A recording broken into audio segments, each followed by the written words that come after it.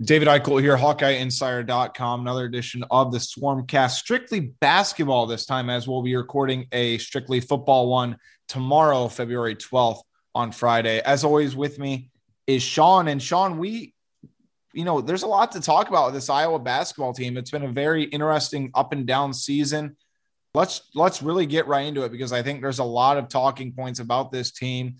Let's just start with the most recent update. Obviously, last night, Iowa found a way to get back on track against Rutgers, 79-66. Joe Wieskamp, I think, played one of his best games of his career, 26 points, 10 boards. Luka Garza used a strong second half, at least offensively, to help give Iowa kind of that final boost. But very good all-around performance, I think, for Iowa. Rutgers did miss some open looks, but I think Iowa, specifically in man defense, is starting to figure it out and buckle down. But what are your kind of initial takeaways from last night? Because I think it's still hard for me to get a read on this team. But what are your kind of thoughts right now?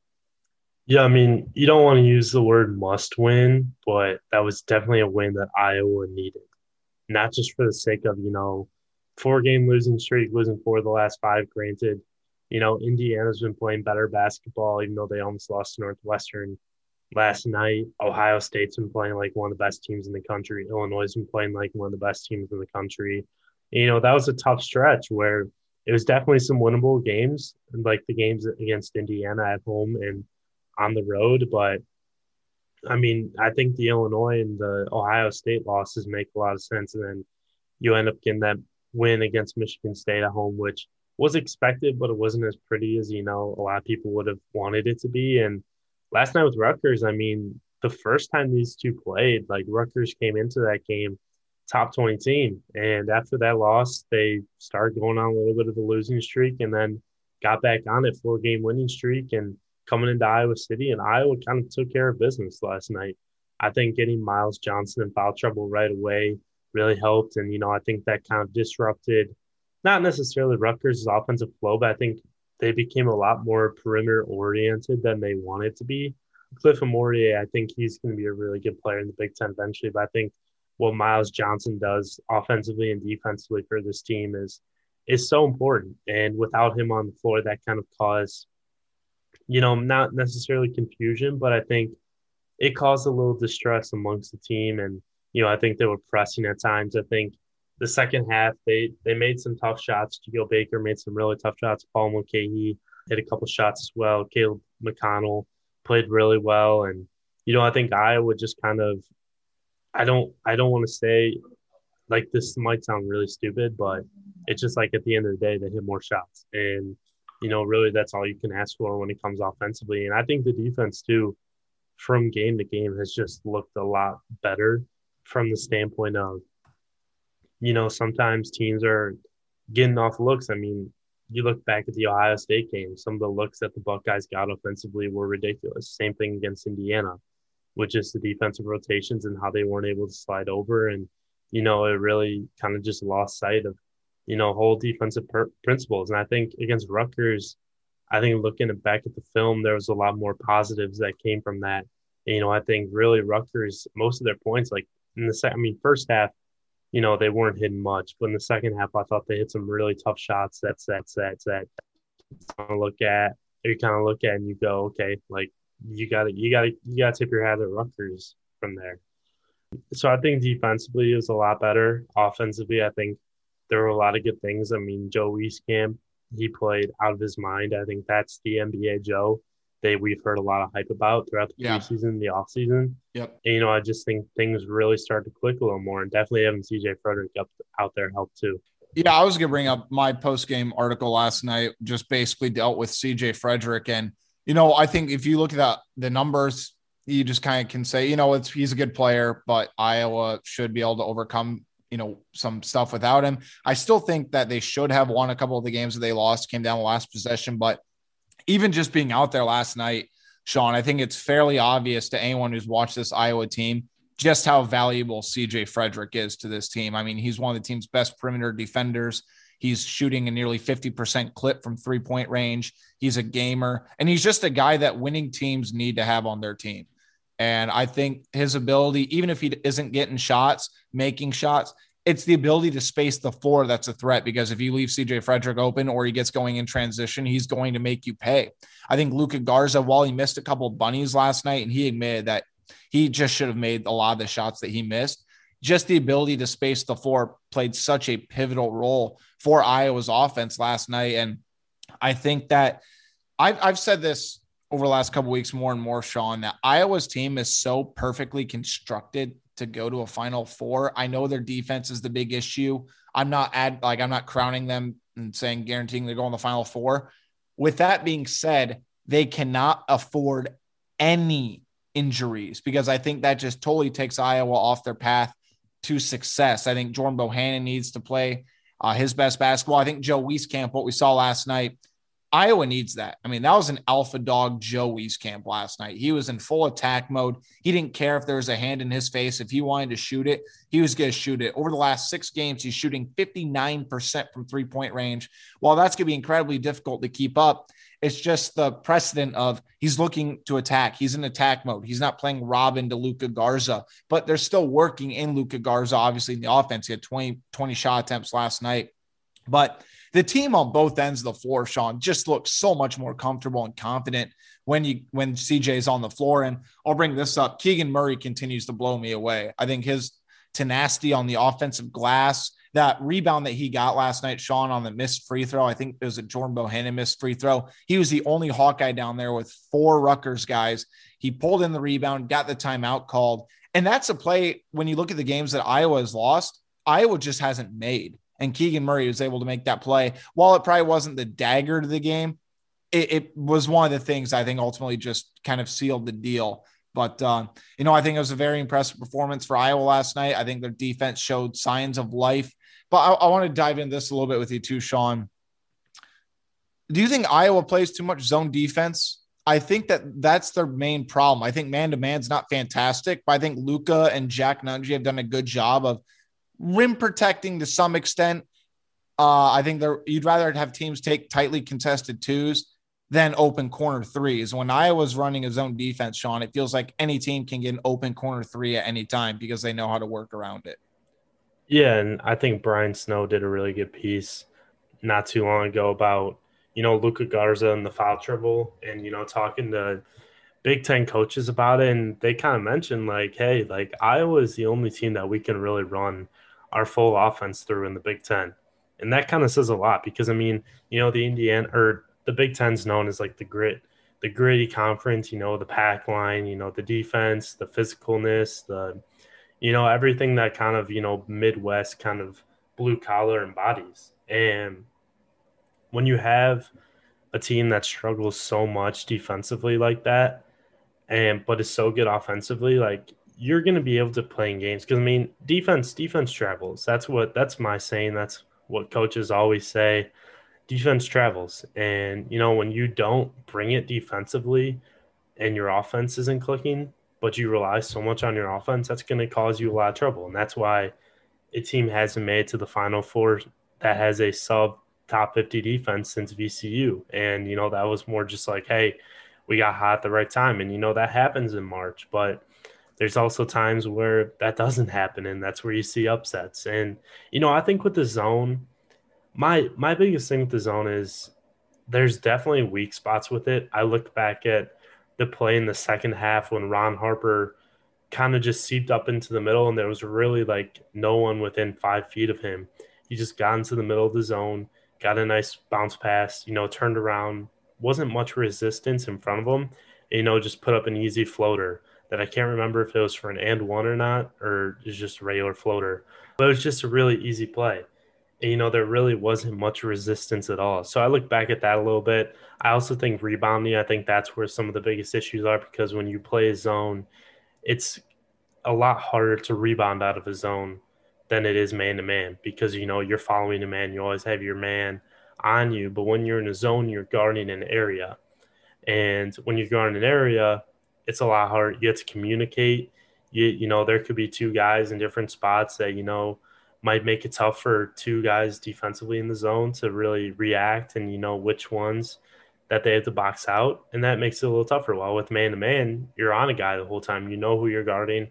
You have to box out. You have to box out the closest guy, and I think there was a couple of those situations against Ohio State. And I think Indiana as well, one that stood out was when Tony Perkins and I think it was Joe Wieskamp both went in for the rebound, but did not get a man at all. And it was a long rebound. They kind of just looked up at the basket. It was on a 3-point shot. So, it was going to be a longer miss if it ended up missing. Both guys kind of just stared at the ball, were around, 2 or 3 feet away from the basket and didn't grab a man. And Trey Galloway for Indiana got the easy rebound about, midway through the lane. And stuff like that, like tiny stuff like that I've noticed is really frustrating with the zone. And I'm sure the coaching staff feels the same way. Because like I said, I mean, there's different principles in a zone than man-to-man that you have to take into account for. Like I said, rebounding, it's so important in man-to-man because you have a guy right on you. While in zone, it's like you're guarding an area. Like you're not necessarily guarding a man. And, I think I understand the zone because sometimes you have to go to it. But I also think there's situations like Rutgers yesterday where, Rutgers was not shooting the ball well. And instead of, as we've seen with Rutgers, some of their guards rely so much on dribble penetration that with the zone, that kind of takes away that dribble penetration or like their efficiency to do that. And I think Geo Baker is such a good one-on-one player that that's another thing you have to take into account. So I understand why they went to the zone, but I also think like Rutgers just did a better job of executing against it and, finding those open gaps, finding those open lanes, finding the man in the middle to get those easy buckets. And that's where, they were kind of exposed. Yeah. And, again, I think that it's a couple interesting points there. I mean, we've kind of seen this all season long, I think, though. And like you said, I understand why Iowa does switch. I mean, Iowa's not good enough in man to, don't solely rely on man. And I think it is a healthy thing to switch up defenses. But like you said, Brian Snow's piece, teams have just kind of figured out how to navigate through that. Sean, something else I want to touch on. I kind of want to just go back and forth on it.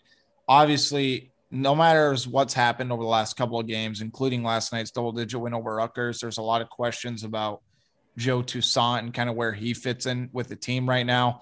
I have my own opinion on it, but I want to get yours first. Do you think that this is something that people should be concerned about? Should he be getting more minutes, or what's your kind of just overall take on this situation? Because right now it seems to be, dominating Iowa social media, to be quite frank. Yeah, I think the one thing you have to look at is I saw it the other day that Joe Toussaint has a turnover rate of 27.3, which for those at home, so that's every 100 plays, he's turning the ball over 27 times.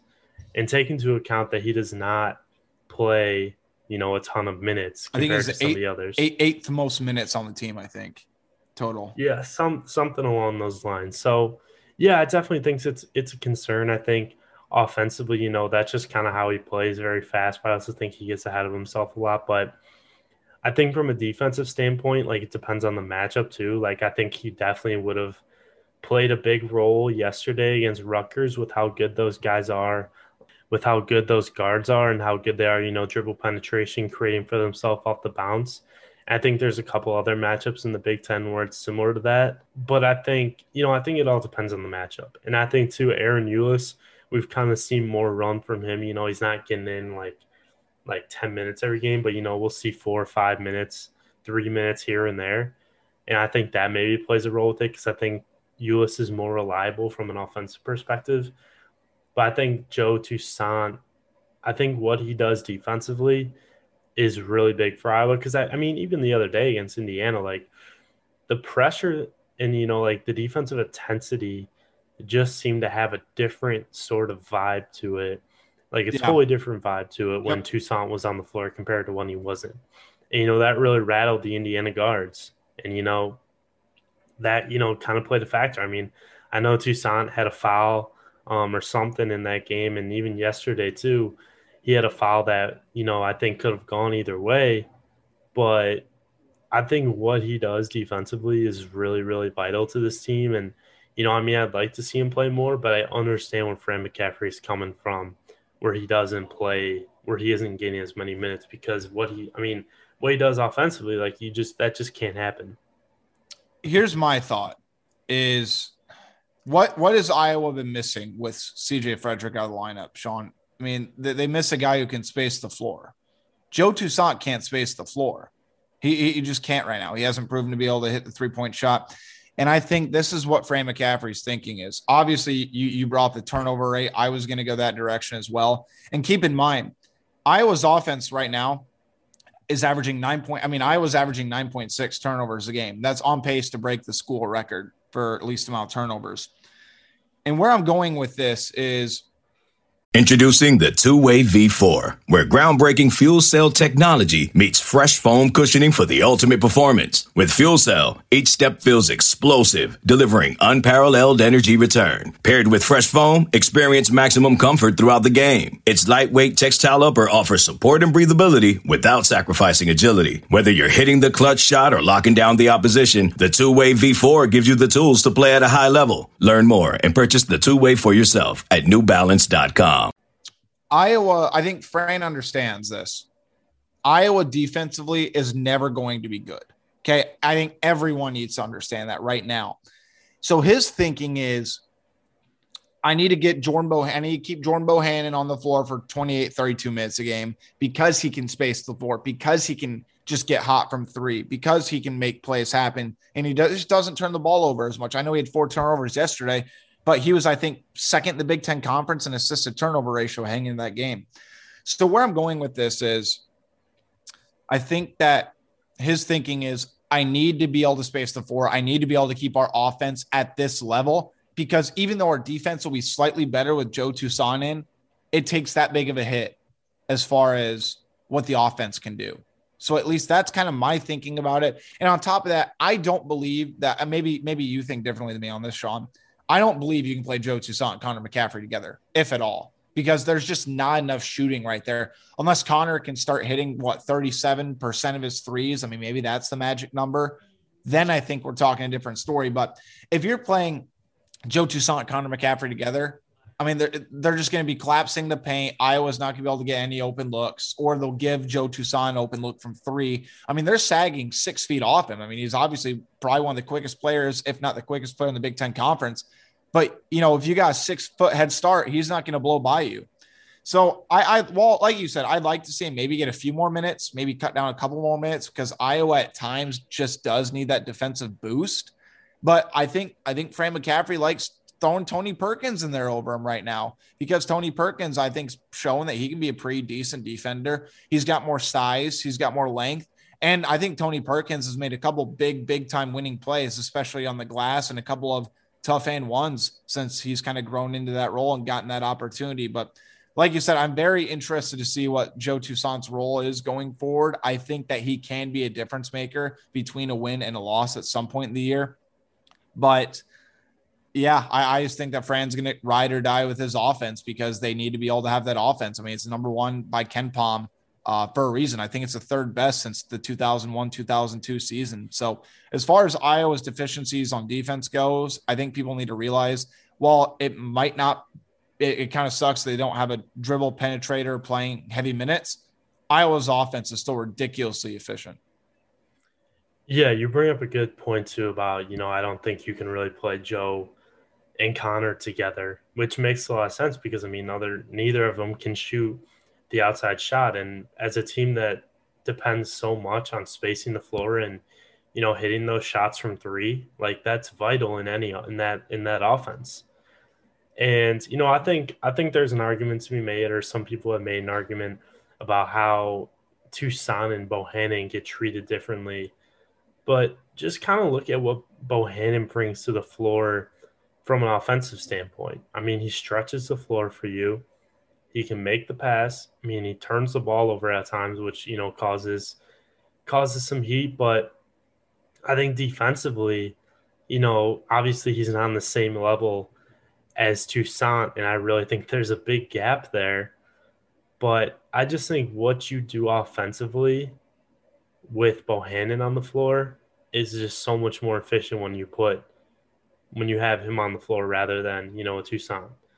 And I think, I don't know if that makes sense, but I think Bohannon's offensive upside is a lot more crucial to Iowa than Toussaint's defensive upside at times. Yeah, I think that's an excellent point, Sean. And With that being said, I do think that Joe Toussaint should be playing more than spare seconds in the second half. I think he's a good enough player. I still think he brings enough to the floor. I think specifically about when Iowa was up 61-50 against Ohio State, and Iowa just started quick launching threes because they relied on the hot hand. I thought that would have been a perfect time to throw Toussaint and Perkins in there just to get some stops, because I think when they blew that lead, that was the game right there. So that's something to think about. Going forward, Iowa traveling Michigan State.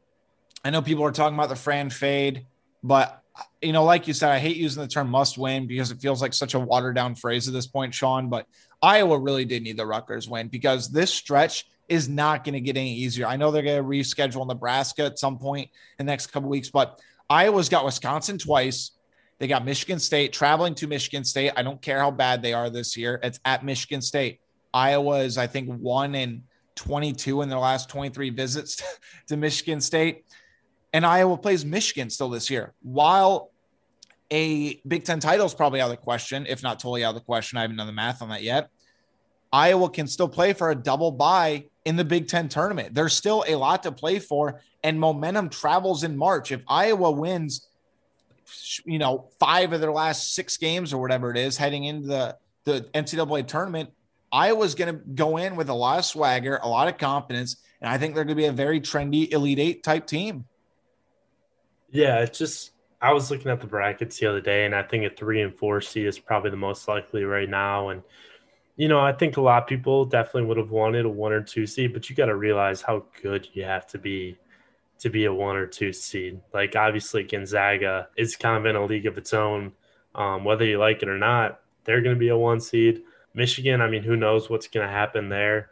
Villanova, Baylor, I know this probably will rub some people. I mean, probably Ohio State too. I think Illinois has a good chance of maybe being a 2 seed, depending on how the rest of the season goes. But yeah, I mean, these last 6 games are crucial. Like Michigan State, that's what you call a must win, because Wisconsin has been kind of up and down lately, but they've been playing well. They always seem to be better towards the end of the year. Penn State is a team that we haven't really talked about.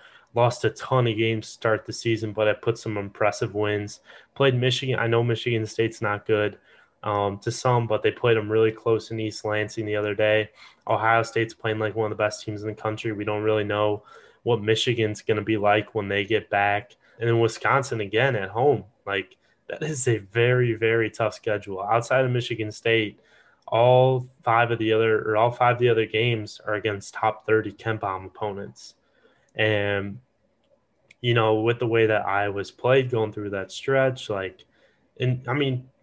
of those games are at home too. Like, Ohio State's on the road, Wisconsin's on the road, Michigan's on the road, but then you play Wisconsin and Penn State again at home. Like, that's going to be a very, very important stretch, because that could be the difference between this team being a 3 and 4 seed versus, if things go really, really bad, then they could end up being, a 7 or an 8 seed, honestly. Like, if things end up going, like, that's worst case scenario. Absolutely. I mean, they're locked for the tournament. Like, I want people to realize that now. They can lose out, and I still think they'll make tournament. I do. Yes. But it would just not look good for Big Ten seeding and, NCAA tournament seeding. I think if they get at least 4 out of the 2, or if they get at least 4 out of the 6, I think they're going to be good for a 4 seed or 3 seed at the highest. I think they can get a 3 seed with it. It depends on who they beat. I mean, it's basically quad 1's out, right? Unless Michigan State, I think, is a quad 2 right now, correct? I think they're in the 80s in the net still.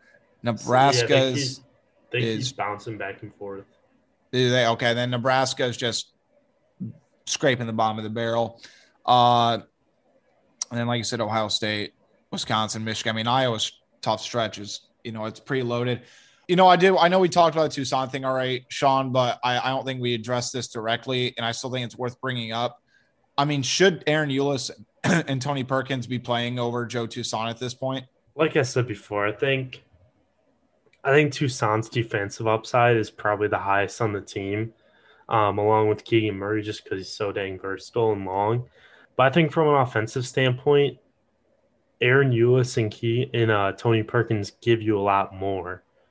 Yeah, I think that's what Iowa goes for because, I mean, you want that defensive offensive balance for sure, but I just think there's some things that Aaron Eulis and Tony Perkins can do that they've proven over the last couple of games that, they can make an impact on the floor. And I'm not saying Joe doesn't do that at times, but I think you just have to look at that turnover rate and you're like, oof, like that is not ideal. I think defensively, he could have an impact, but I think just offensively, there's just too much that hasn't been going his way lately that you're kind of like, I don't know if I could play. I don't know if we can play him that much. I think Franz kind of adopted the habit, Sean, of throwing Toussaint out there for a few minutes. And if he plays well, then it's his night and he's gonna play him a lot. If he's off, doesn't even think about putting him back in. I think that's what he's realized because we've seen over the course of Toussaint's career up till this point, when he gets going early, he's that all game. But when he gets down, it's a little bit tougher for him to bounce back. Agree or disagree with that? Yeah, I think that's true. I also, like I said before, I think it depends a lot on the opponent who you're playing. Like if you're playing guards that are also very good defensively, I think that gives them a tough time. But if you're playing guards that aren't as good defensively but pretty good offensively, I think those are the ones where he kind of thrives in. But yeah, I think just what Eulis brings to the table, and same thing with Tony, I think what they bring, you just can't ignore. I mean, we saw it in the Rutgers game. We've seen it with Perkins the past couple games. Not like a huge scoring threat, but I think offensively it gives you more size, gives you more of a, another guy to kind of rebound the basketball from the perimeter. And he's been able to take the ball to the rim. And I mean, I'm not saying Joe doesn't do that, but he just gets way too, out of shape sometimes with the way that he attacks the rim and just makes some like decisions where you're like, okay, like what were you thinking there? Yeah. So that's where I kind of draw the line. Yeah, no, and I'm in the same boat as you, I think. And like I said, I think to wrap up this part of the conversation, I do think that Joe needs to be playing a little bit more, but I don't think it's outlandish to see why Fran McCaffery is doing what he's doing. I don't. Yeah. A lot of people do. I don't. That's my 2 cents on it. Something that somebody wanted to ask Sean that I've kind of gone back and forth about myself is, we talked about the importance of CJ Frederick. I just wrote my column last night about it, but it's tough for me to crown CJ as the second most important Hawkeye. I think Luka Garza is undisputedly the number one for obvious reasons, National Player of the Year. But an aggressive Joe Wieskamp, though, too, you can make that case because when he's on, I mean, man, that kid is as good as any wing in the country. I think last night he played as good as any wing in the country could possibly play. Incredibly efficient, was on the glass, was tenacious defensively, had a couple mental lapses there, but that'll happen when you play 34, 35 minutes. But what CJ does with the stat sheets or off the stat sheets, he just makes Iowa better and the team flows better with him on the floor. And there's just a certain swagger that he brings to the table. I mean, what are your kind of thoughts about just CJ? Do you think he's the second most important Hawkeye or not? I've gone back and forth between him and Wieskamp. Yeah, I think he's definitely in that conversation. I would say. This episode is brought to you by Progressive Insurance. Whether you love true crime or comedy, celebrity interviews or news, you call the shots on what's in your podcast queue. And guess what? Now you can call them on your auto insurance too with the Name Your Price tool from Progressive. It works just the way it sounds. You tell Progressive how much you want to pay for car insurance, and they'll show you coverage options that fit your budget. Get your quote today at Progressive.com to join the over 28 million drivers who trust Progressive. Progressive Casualty Insurance Company and Affiliates. Price and coverage match limited by state law. I mean, Chad Leistikow I don't have the stats out in front of me, but Chad Leistikow, the Des Moines Register, got a shout out yesterday from the Big Ten Network about the stats that he found on how Iowa is offensively versus, when CJ's on the floor versus when he's not on the floor. And I think, numbers never lie. That kind of speaks for itself. And I think what CJ does, I think he's Iowa's best balanced player on the perimeter. And what I mean by that is he's Iowa's best He's Iowa's best offensive player that can defend as well as he does, if that makes sense. Yeah. He can guard on the perimeter. He can keep his feet. He slides his feet well. Doesn't use his hands. Can guard the one. I mean, preferred to guard the two, but he can guard 1 through 3. He just does a lot of things well on the floor that you can't teach. And, I think he spreads the floor. And that's what I've talked about before is Iowa, this team relies so much on spreading the floor and, having that balance on the court, not clogging too much up and, having that balance where you can spread out the defense and, draw dribble penetration and, drive and kick. And CJ brings that with how good he shoots the ball. And especially with the way that he's been able to really improve his game from a all around standpoint. I mean, he can take his guy off the bounce now. He can finish at the rim. He can stop and pop. He can hit some floaters. He just does so many things well. And you saw it yesterday in the game. I mean, despite the injury, like the defense, like he kept the defense honest. I think his shot definitely looked a little more flat than it usually is. Yeah, I mean, I agree. It is. I'm amazed at how kind of straight line his shot usually is. Like it's not like it doesn't have a huge arc on it, but I mean it's pretty like straight for how well he shoots the ball. I've always been really impressed with that. And came into last night, I think he was somewhere around over 50% from three this year. I mean, granted he's missed a couple games, but with how much he shoots the ball and how much defenses have had to, stay honest with him, like that's a very good number. His turnover rate's really good too. I think he's second in the country. Every 100 plays, he turns the ball over. Yeah, he's got 40 assists to 4 turnovers this season. 4 turnovers this season. That's it. Yeah, so that's every 100 plays, he's turned the ball over 4 times. Like, just think about that. That is very, very, very good. He doesn't foul often. His offensive rating is elite. He just does so many things well on the floor that, especially offensively, like that just keep you honest. And he's not a shot hunter. He's not a guy that's going to hunt for shots. He's going to work in the flow of the offense, and you can really play him in any lineup, honestly, which I think makes him that much more important for Iowa. I think, like you said, I think you play him in any lineup, and I think he's almost necessary. I mean, he's a guy, Sean, that if he was healthy, he's got to be playing, I think, 28, 30 minutes a game. I just think he's that valuable, whether his shot's hitting or not. But, Sean, I guess what's the outlook for this team at this point? I mean, we could sit here and, break down every single player, what we've seen.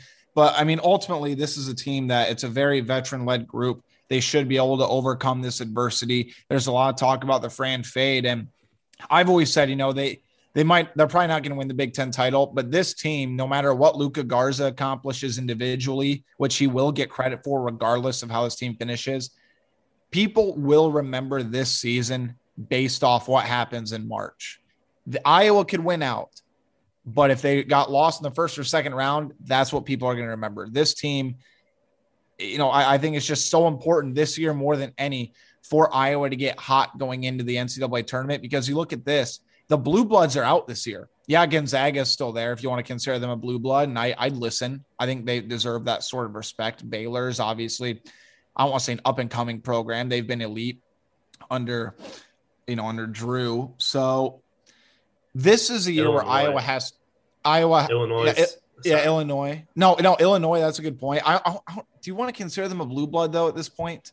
No. I'm saying they're playing like one of the best teams in college basketball. I think they've won like their past 5 or 6 games or something like that. And they've just looked so dang good. Yeah, no, and I think they deserve that sort of respect too. Michigan, I'm curious about. I'm not on the Michigan bandwagon yet. I think they have a lot of really good pieces. I'm not going to be surprised if they make a huge run in the tournament, but I don't know. I don't buy them as a national title contender yet. But this is a year, again, where Iowa gets hot. This is the year for Iowa to make a Final Four if they're going to make a Final Four. They got the team to do it. The college basketball landscape is allowing them a window of opportunity to take it, and this team's going to be defined in March. Yeah, 100%. And, we've heard the argument on Twitter. I think we've texted back and forth to each other, and that I think this Iowa team, I think they're suited for an NCAA tournament run from just how they're built offensively and how this team's put together. I mean, the defense, that's going to cause a lot of questions, and, it has, and rightfully so. But I think what this team does offensively is just so, man, I lost my train of thought. This offensively, like just what they do is like just so dangerous. Like Robbie Hummel said on the broadcast yesterday with Brandon Gaudin that if you know, this team is going to be so hard to game plan for a day in advance, and that's what you get in the NCAA tournament. Like I think if Iowa can make it past the first weekend, that's going to cause a lot of issues for teams. And I think if Iowa can get past the round of 32, that'll give teams another week, but that'll be so crucial to this team and how they're built, because I think if they can stay healthy, that's going to keep the juices flowing. If CJ, I know that lingering issue is going to cause problems for him. I think it will in this team going forward, but I think the upside is just so high that you really can't count this team out. Now they just can't. I said the upside's so high, but like, what is the floor? That's my concern. Yeah. Like, I think this team can make a Sweet 16. I think this team can make an Elite Eight run. Don't want to say Final Four. I think this team can make an Elite Eight run, but I could see them getting knocked out in the round of 32, honestly. Even round of 64. Just because I think one bad night shooting can really, really hurt this team. Now, the defense has been a lot better lately. Like, I'm going to say that, but just the still offense, 121st in KenPom. Yeah, like there's just too many question marks for me on the defensive side of the floor that, makes me kind of hold back on the expectations for this team. And I like to see what the momentum brings down the table. But Sean, I think that we've probably about covered most of the bases here. It's a very important time for Iowa. Like you said, Michigan State, if they get a sweep against Michigan State, I don't care what Michigan State's done this year. If you ever sweep Michigan State, you're doing something right. Very big game for that team. I believe that's going to be a 1:30 tip time on Saturday. So we'll have to maybe throw together an instant reaction podcast after the game. But Sean, any other final notes? I think we about covered all the bases, right? Yeah, I don't have anything else to talk to. I'm sure I have a couple more things from last night's game. I have a CJ Frederick piece, and I have a Keegan Murray one, a kind of a GIF breakdown, whatever, that I think you guys will like. So be on the lookout for that. Cool. HawkeyeInsider.com, David Eichel, Sean Bach. Be sure to follow us on Twitter at David Eichel, at SBach247. And yeah, I guess we'll talk to you tomorrow since we'll be doing our football podcast. So until then, thanks again.